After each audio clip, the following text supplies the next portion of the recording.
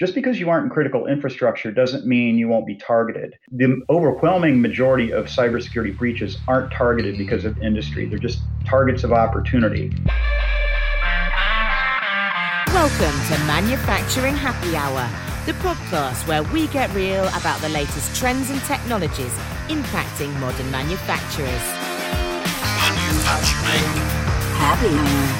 Each week, we interview industry experts that are at the top of their craft and give you the tools, tactics, and strategies you need to take your career and your business to the next level.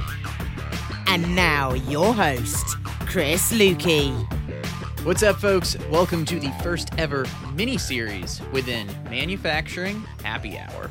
For the next 4 weeks, we're going to be doing a 4-part cybersecurity mini-series in addition to our regularly scheduled interviews with execs and manufacturing leaders. Now, whether we're talking about manufacturing or really any other business, cybersecurity is a massive focus in today's highly connected world. In order to do this topic justice, we'll be bringing in a company that knows more than a thing or two when it comes to cybersecurity in the manufacturing sector, Rockwell Automation. Over the course of these 4 episodes, we'll be featuring cybersecurity experts from Rockwell to provide some actionable security advice for manufacturers. This includes cybersecurity fundamentals, best practices, and more detailed standards and recommended approaches to building a robust cybersecurity infrastructure. These conversations go beyond the technology and will ensure that you have the right people and processes in place to protect your entire manufacturing enterprise as well. Our first episode is focused on the basics, why cybersecurity matters, and why it's a vital piece of a digital transformation journey. Security in this case means protecting not only data and intellectual property, but assets, workers, and the environment as well. Now that we've defined the topic for the day, what are the 3 things you can expect from this episode? First, we'll discuss how IT and OT are becoming more integrated. On the flip side, we'll cover the differences in security approaches to information technology and operations technology, i.e., the control systems on the plant floor that are operating large industrial assets. Second, we talk about the inherent link between cybersecurity and safety. We'll discuss why equipment manufacturers and systems integrators should be just as focused on cybersecurity as those people running manufacturing plants. This gets us into some great stories as to why security should be a priority for everyone and why there's such an easy ROI to managing these type of risks. Finally, we'll wrap up with some discussion on where these threats are actually coming from. Are we talking terrorists? Are we talking insider threats? Are we talking hacktivists? Make sure to stick around until the end of the interview for the answer to that question. Now, today's going to be a high-level overview of cybersecurity, but as we get into some of the nitty-gritty of cybersecurity, particularly in the upcoming episodes, I do want to give you the heads up that this mini-series might not be for everyone. But that's okay. If you are in the manufacturing space, chances are you know someone that would be very interested in these topics. As a result, my one call to action for you as you're listening to these episodes is to forward this podcast to your IT manager or your chief information and security officer. For every topic and detail we mention in these episodes, you can also go to manufacturinghappyhour.com/cybersecurity for a list of all resources mentioned. And with that, let's get into our first interview. It's time to get you introduced to our lead-off guest and my new friend, Steve Ludwig.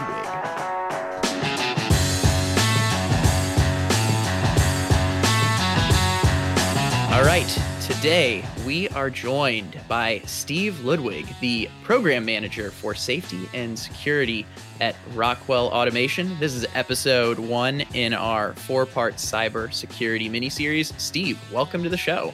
Thanks, Chris. Thanks for having me. And since this is Manufacturing Happy Hour, I always want to start things off with the appropriate context. You know, we're talking about cybersecurity today, but let's say we're hanging out, grabbing a scotch at the Iron Horse Hotel in Milwaukee, Wisconsin, and someone comes up to you and they're trying to learn a little bit about cybersecurity, and they're like, you know, Steve, I hear all about cybersecurity. I've heard about these cyber attacks on big retailers, department stores, where people are getting credit card information, but What does this have to do with the manufacturing industry? If you're having this conversation with someone at a pub or the Iron Horse, what do you say to that? How do you say this is how cybersecurity applies to the manufacturing industry? Sure, it's really evolved over time. Traditionally the IT arena and the OT arena were very segregated. When industrial control systems began, they had proprietary technology, different chipsets, different programming terminals. They weren't connected to the IT system at all. They were just there strictly to run machinery. But over time, these systems have become very integrated. Today, control systems use the same technologies as IT. They use common laptops for programming, the same ones that we're probably working on here. They use common laptops. But the drive toward digital transformation is really what has made that happen, or the industrial Internet of Things. It's accelerated that connectivity between IT and OT. Mm-hmm. So today we see really the best-in-class companies are proving the tremendous value of connected enterprise. They use that connectivity, smart devices and software. They're gaining contextualized information and insight into their operations. So it's helping them increase throughput and efficiencies, decrease their costs, make better decisions, and do a whole host of wonderful things. Now, the issue there and how that relates to cybersecurity is that at the same time you increase connectivity, it vastly expands the attack surface and the cybersecurity risks that go with it. So cybersecurity and risk management has to be part of digital transformation. I suppose that defining cybersecurity quickly over a drink at a bar is one of the more complex topics to do. So maybe that was the most fair way to ask that question to you. But you hit on some good things, and probably the part of that answer that sticks out the most is the increase in the attack surface, where you have more integration. Just for folks that might not be as familiar with cybersecurity right off the bat, you mentioned IT OT integration, and this is a really important part because we're talking about information technology, IT, being integrated with all the technology on the plant floor, operations technology, OT. Do you want to go into that a little bit more, just to give us some definition around that and why this has changed and wasn't necessarily an issue in the past? Sure. Information technology is what we traditionally think of as computers that we operate on every day. It's people in the front office, people that are taking in credit card information and selling product and entering shipping orders and things like that. And so it's very information centric. And one of the interesting things about it is that if you look at most IT systems, particularly at the enterprise level, they have common operating systems and common hardware. And so it's very easy when they're, for example, going to implement a patch in their system to just hit the magic patch button in IT, and it sends it out to the entire enterprise in their IT system. And the biggest problem is that when you try to boot up your computer in the morning, you see the little spinning wheel for an extra 5 minutes, and it's mildly irritating. When you look at OT, or operational technologies, we're talking about control systems. And they're very customized systems for the application that they're utilized for. And unlike IT, as plants have grown over time, they have different control systems with different operating systems, and they're actually operating physical assets. And so you can't just press a magic patch button and send it out, because equipment has been installed at different times with different operating systems and using different types of controllers. So it really has to be a much more well thought out process on the plant floor. So it's just one of the areas that there's a little bit of a cultural clash between IT and OT. Yeah, and I love that example, because I think the easy way for people to picture that differentiation and why it's so important is that like Microsoft update type example, where if you're doing that to your personal computer, no big deal. But if you're doing that on the plant floor per se, that could be like shutting down equipment, for example, if you're trying to do a patch update like that. We were chatting a little bit about this before the interview around kind of the patch management aspect. Do you have like a story that illustrates that, to maybe put this in perspective for folks that are trying to wrap their hands around this right now?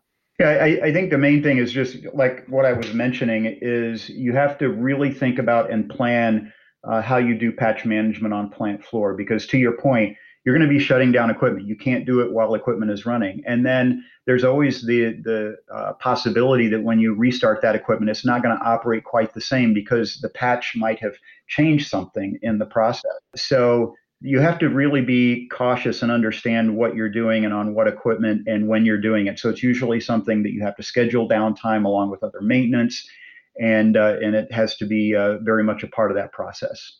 I'm going to go into a related topic here because in the industry right now, I serve a lot of equipment manufacturers and some systems integrators. Everything that you mentioned sounds really applicable to an end user that's manufacturing a widget, whether that's beer, whether that's an automobile. But what I'm curious about is I see some equipment manufacturers, systems integrators, people that aren't necessarily running that end-to-end operation question the importance of cybersecurity. Why would you say it's just as important for these folks to focus on it as a critical infrastructure? Well, it's an interesting mindset because when you build a machine, for example, and you're going to put it into a line in a plant, or maybe you're like a tier one OEM who sees yourself as not being part of critical infrastructure. So why would you be targeted for a cyber attack? Yeah. It's an interesting process because particularly around issues like safety and security, I've made the comment before that they're often treated as taxes. They're things you have to pay for, but you want to minimize them. They don't add capacity, so where is the real value in them? And I think that's a bias that allows you to turn a blind eye to the real issue.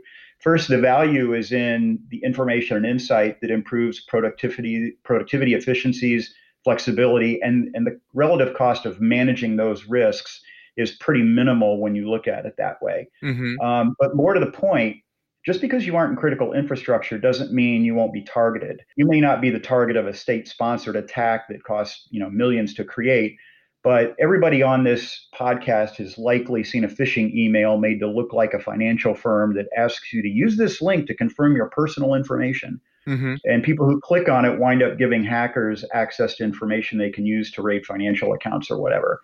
But the overwhelming majority of cybersecurity breaches aren't targeted because of industry. They're just targets of opportunity.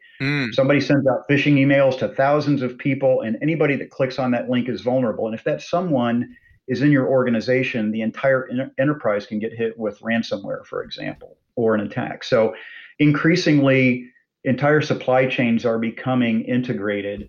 And every machine and every link in that is part of that chain. So I love the way you phrase that, in that cyber attacks are targets of opportunity, not industry. Because going back to what I had mentioned with companies like an equipment manufacturer or someone that's providing systems integration services, they're providing a piece to that puzzle.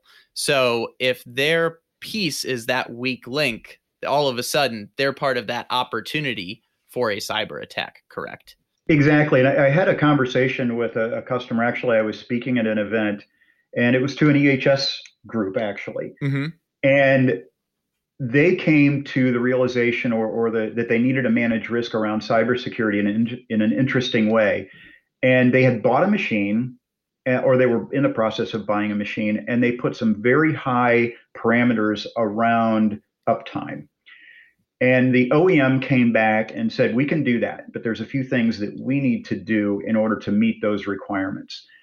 First off, we have to be able to use the OSHA minor servicing exception for safety.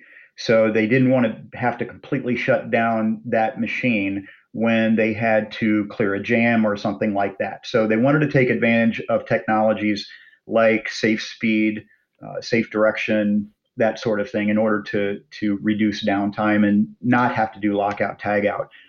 But where they really came to the cybersecurity realization was one of the things that the OEM wanted to do was remote monitoring of that machine, so that they could see when the machine might be going through something that required maintenance, so that it didn't have excessive downtime, or even to do analysis on repairs, so they didn't have to put somebody on a plane and fly them out to the site and help reduce downtime that way. Well, that actually made them come to the realization that they were going to have an outside OEM with real-time monitoring, so a wire into their plant floor on their machine. And where else could they travel on that wire Mm-hmm. throughout their organization? Could they go to other machines? Could they get into their financial system? And so it really made them take a look at the risks involved with cybersecurity, with safety, and how they managed all of that risk. I want to dive into the industry comment we made a little earlier, because what I'm hearing is cybersecurity is industry agnostic. We've talked about financial services, we've talked about retailers, department stores. We're talking specifically about manufacturing today. So as part of that last comment, if virtually every industry could be a target of a cyber attack and cybersecurity needs to be a priority for all these industries, what are the real dangers of, say a breach on the plant floor or a lack of security on the plant floor? Yeah, I think a lot of the attention is given to the data in the IT system, and that, that's not insignificant. I mean, people stealing customer credit card numbers or financial information is certainly a big risk. I read recently about one where they put in a payload into the hack which allowed them to monitor email systems for financial transactions. And then at the right time, they intercepted it. And literally at a point where finance said, "What's the account number we need to send this to?" They intercepted that and gave them a false account number. And they were sitting there looking a couple of weeks later and said, "Well, they didn't receive this payment." And they didn't even know they'd been hacked until it was too late. But to your point, the real danger on the plant floor is access to the manufacturing assets. Mm-hmm. Someone intent on doing harm, they can access intellectual property like recipes, which they could steal if they wanted that information, or what's worse, they could change it. They could put an ingredient, an added ingredient in there that changes the quality or the makeup of the chemical or food. Or they can change the operational parameters of equipment that can ruin product. But yeah, I tend to, because I work in both safety and security, think about changing the operation of equipment and putting workers in danger. Or there have been some cases where the environment has been damaged by dumping chemicals or raw sewage into waterways. So more of the fear is centered around accessing information, which I'm not stating at all that that's not significant. But accessing physical assets can damage equipment, harm workers, the environment, and reputational risk can't be ignored either. When there's injuries or damage, it makes news. And when there's environmental damage or damage to people outside the plant, it's really big news and it's very costly. So again, managing risks is an easy ROI. It's funny you bring some of this up. Well, some of this is not funny. These are I should say these are very serious issues or threats that you're bringing up in terms of physical damage, environmental damage, etc. I should say it's coincidental because this morning, as I was perusing LinkedIn and getting ready for this interview, I came across one of my colleagues who had posted a blog article titled "Why Cybersecurity Must Be Part of Your Safety Plan."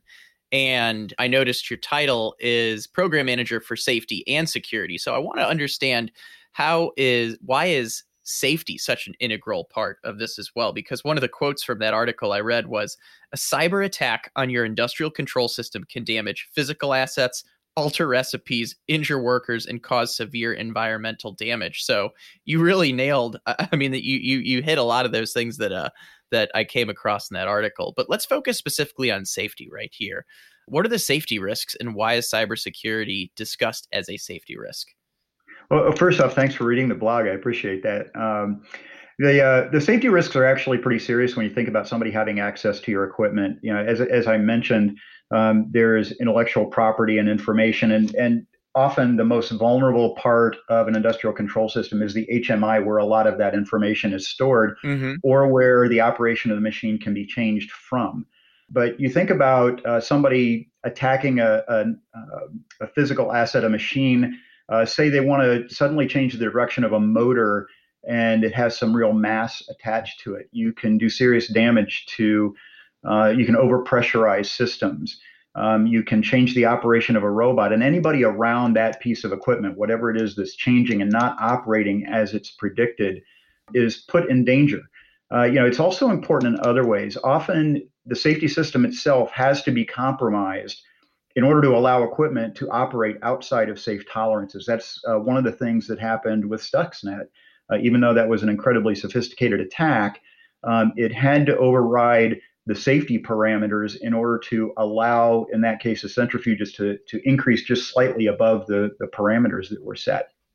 So we're also seeing, one other aspect is we're also seeing a kind of a convergence between safety standards and security standards. The language is very clear in safety standards that cybersecurity risks have to be considered as part of an assessment.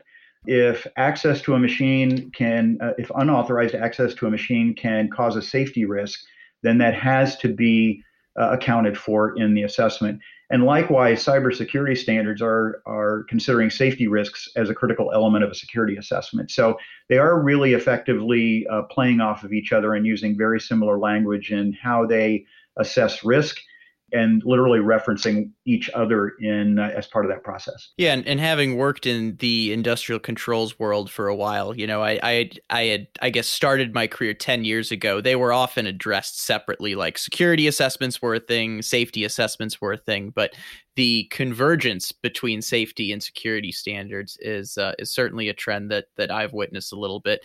And I want to make sure I also give credit where credit is due. That blog post I mentioned was written by Steve. So I will link up to that.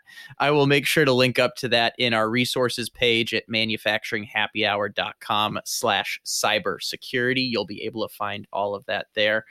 We're covering a lot of ground. I'm going to go back to something else you brought up earlier. You brought up IP. You talked about intellectual property in terms of recipes. We've covered how financial transactions can be at risk. Safety is a risk. But let's dive into IP a little bit more now. How is a company's IP specifically at risk when it comes to cybersecurity? The example that I used earlier about being able to change recipes, and whether particularly if you're a chemical company or you're producing food, or even if you think, and it's not generally called a recipe, but if you think about wastewater treatment as an example, if they can change the makeup of what you're putting out to the next step in your process, whether that is wastewater and you're putting it back into a waterway that's supposed to be clean water, and now they've inserted something in the programming that makes it not so clean, or you're damaging the waterway and everything that lives in it, or takes water from it, for example.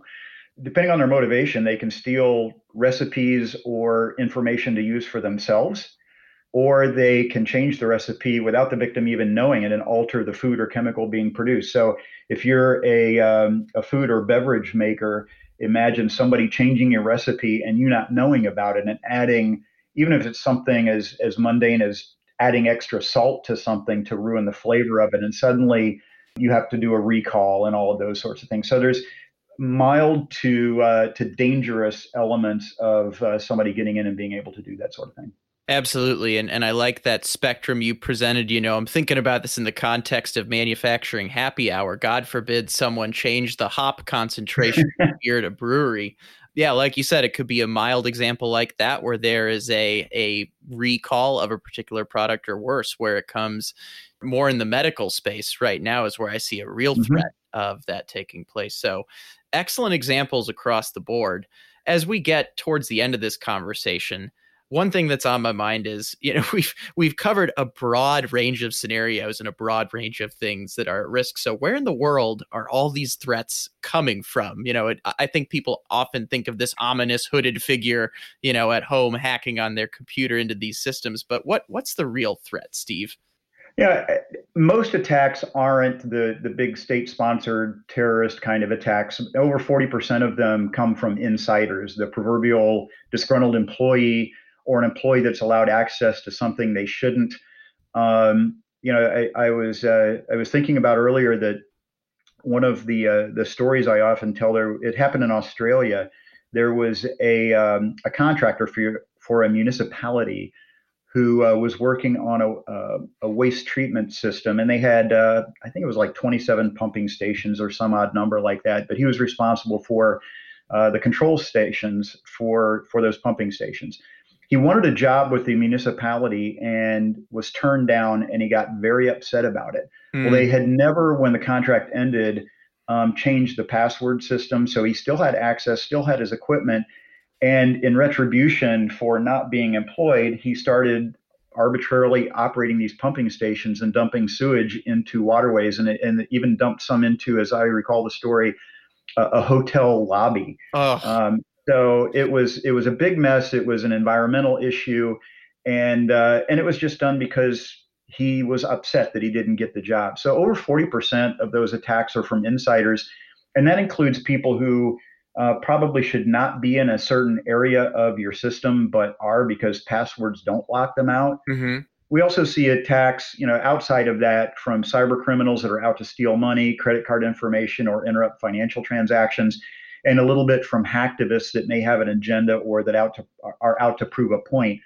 The hacktivists will usually make their presence known uh, because they want to make that political point and make the news story. Whereas a lot of the cyber criminals, you don't know until after they've already done their deed that they've actually been there. So the terrorist and nation state kind of attacks aren't high in numbers. Now they can obviously be catastrophic when they happen, and they do tend to be targeted because they're not those who create it aren't going to spend that kind of time and money and resources unless they have a very specific target in mind.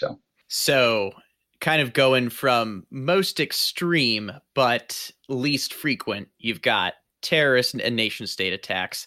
You mentioned hacktivists. That's a new term I learned today. I'm excited that's in my dictionary now. Cyber criminals, but I think the big stat you brought up a couple times was 40% of attacks are insiders. So for anyone that's listening that ever wonders why they have to change their password every 3 months, 6 months, whatever it is, that makes a lot more sense when you're putting it in the context of situations like this, particularly when you're employed by a large company that has those policies.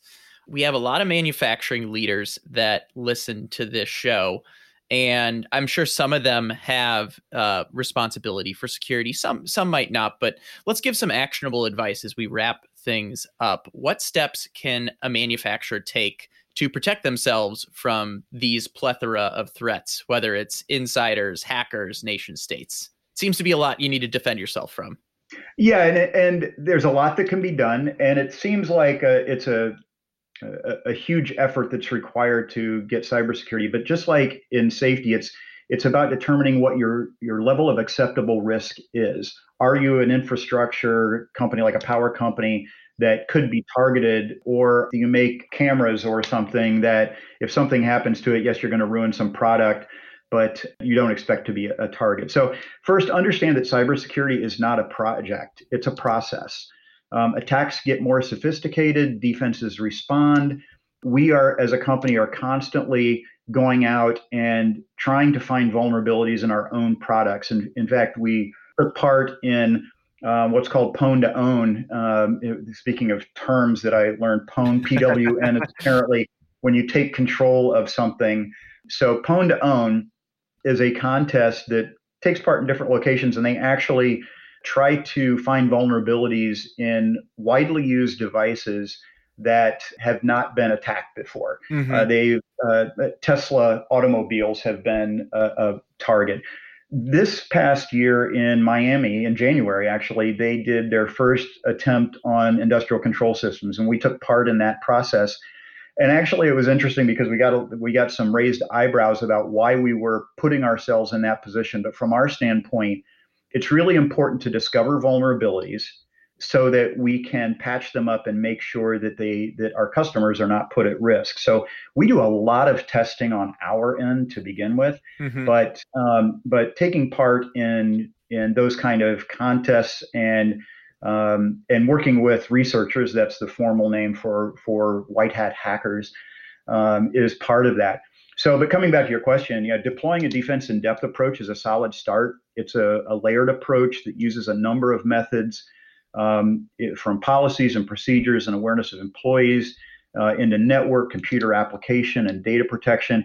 It's always been likened, excuse me, to the medieval castle, where you've got the moat around the outside that they've got to get across to get to the wall, which they then have to climb. And while they're they're getting across the moat and they're trying to climb the wall. You've got the defenders at the top of the wall that are pouring melted tar and shooting arrows down at you. So, and if you are there, if you do breach the wall, then the defenders go down the spiral staircases, which are, if I've got this correct, they go clockwise so that the defenders can have the sword in their right hand while the attackers have to use a sword in their left hand. Oh. And so it's layer after layer of well thought out defenses that ideally you keep at some layer, you're going to stop the attackers. So that's one of the things that happens, and that's a multi-layered approach. The other thing is there's a framework that's put out by the National Institute of Standards and Technology, or NIST. It's known as the NIST framework, which is an ongoing process for identifying threats, protecting from those threats, detecting them when they occur, responding and recovering from any attacks. So those are sort of the larger philosophical ways to go about things. But there is such a thing as, we tend to call it security essentials or fundamentals, but the most widely used term is cybersecurity hygiene. Mm-hmm. But a lot of people don't like the word hygiene. It just sounds kind of yuck. But companies should do some very basic things, like use equipment built with security in mind that adheres to security standards like ISA IEC 62443. Network design and segmentation to help isolate critical assets from general IT infrastructure. One of the ones that I think about a lot is inventory of hardware and software assets to ensure that they're patched and up to date. If you've got a plant or a mill that's been around for a long time, it may have, and control systems run for decades. So you may have very old control systems and you may not have ever gone and done an inventory or understand what revision of software is there, because very often with control systems, they just keep on running, and as long as there's not a problem, if it's not broke, don't fix it. But having an inventory of hardware and what revision level they're at is one part of that, and then upgrading existing machinery to equip them with better protection is another aspect. And going back to that defense in depth, training people to recognize threats like phishing emails that we talked about earlier is another key part of that. So there's a lot of different things that companies can do. One of them is instituting that the cybersecurity hygiene or essentials practices that I was mentioning. Yep. And understanding, doing an assessment of where their vulnerabilities are, and then trying to mitigate those risks to the level that they're comfortable with, depending on industry and where they see threats coming from.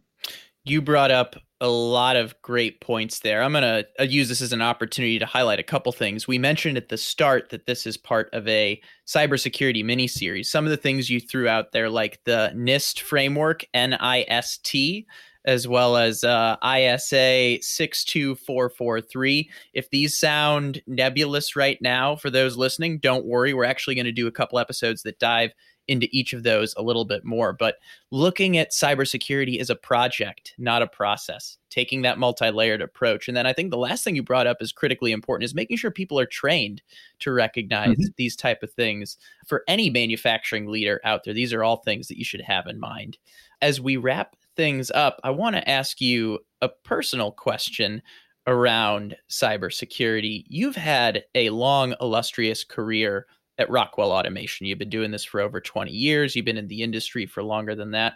What do you find exciting and fulfilling about working in cybersecurity right now? I really enjoy, and this kind of goes into safety as well.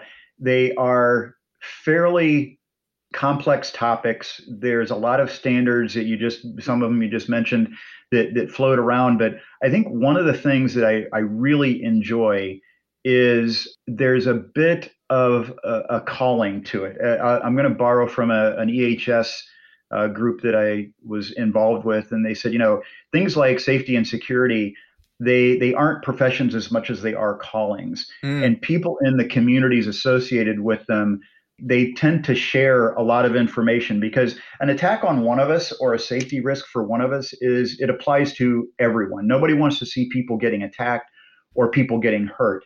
So there's a lot more collaboration between organizations around those topics, and a lot more openness about how to identify and mitigate those risks. Part of that, one example of that is that Rockwell Automation is a founding member of the ISA Global Cybersecurity Alliance. And we're in there with competitors like Honeywell and Schneider for this very reason, that we see that an attack by some of these groups or by hacktivists or in any way that endangers our customers or people, frankly, is something that we should all be fighting against. And it's good to share information in an ethical way to make sure that people are kept safe and secure, and that their information is kept safe and secure. Love it. Love the collaboration. Love the line about being a calling, not a profession. It's been great having you on the show today, Steve. You covered a lot of ground, covered a lot of great topics, and most importantly, you had a lot of good examples to illustrate those. So for all the manufacturing leaders out there listening to this episode, I hope you took something away from it. If you have someone in your organization, probably an IT manager, maybe your CISO, make sure to send this episode to them after you get done listening. And in the meantime, Steve, thanks so much for taking the time to be on today's show. I appreciate it, Chris, and thanks to all those who took time to listen. And for those of you out there, stay innovative, stay thirsty. We'll catch you again here on Manufacturing Happy Hour next time.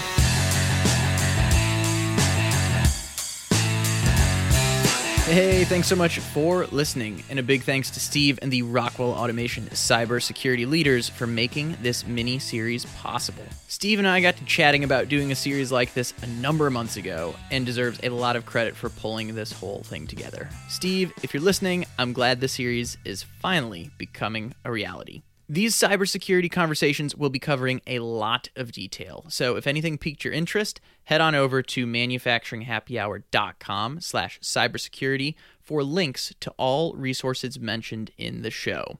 As a call to action, make sure to tune in for the upcoming episodes. This is just the first one, but we still have 3 to go. Today we addressed why cybersecurity is important, and in our next episode, we'll be diving into more actionable security fundamentals. From there, we'll go into defense in depth, the NIST framework, and implementation in our 3rd episode. Then finally, we'll wrap up with an episode on security standards with specific focus around IEC 62443. Now, I gave you the heads up during the intro that these episodes probably aren't for everyone. But if you've made it this far, chances are you're interested in cybersecurity or it impacts your business in some way, shape, or form. There are people you know that also have some focus around cybersecurity. The most important thing you can do is forward this podcast to your company's IT manager or chief information and security officer. That's my call to action for you this week. Before we wrap up, I do want to make sure I mention one important footnote. This entire mini-series is being brought to you by Rockwell Automation's cybersecurity team. And full disclosure, Rockwell Automation is where I spend my daytime hours. But please note that Manufacturing Happy Hour is not an official Rockwell podcast series. I just love the company and know they have a tremendous amount of experience in this space. And with that, I look forward to having you back here for the upcoming episodes in this mini-series. But in the meantime, stay innovative, stay thirsty. We'll talk to you again real soon. Cheers!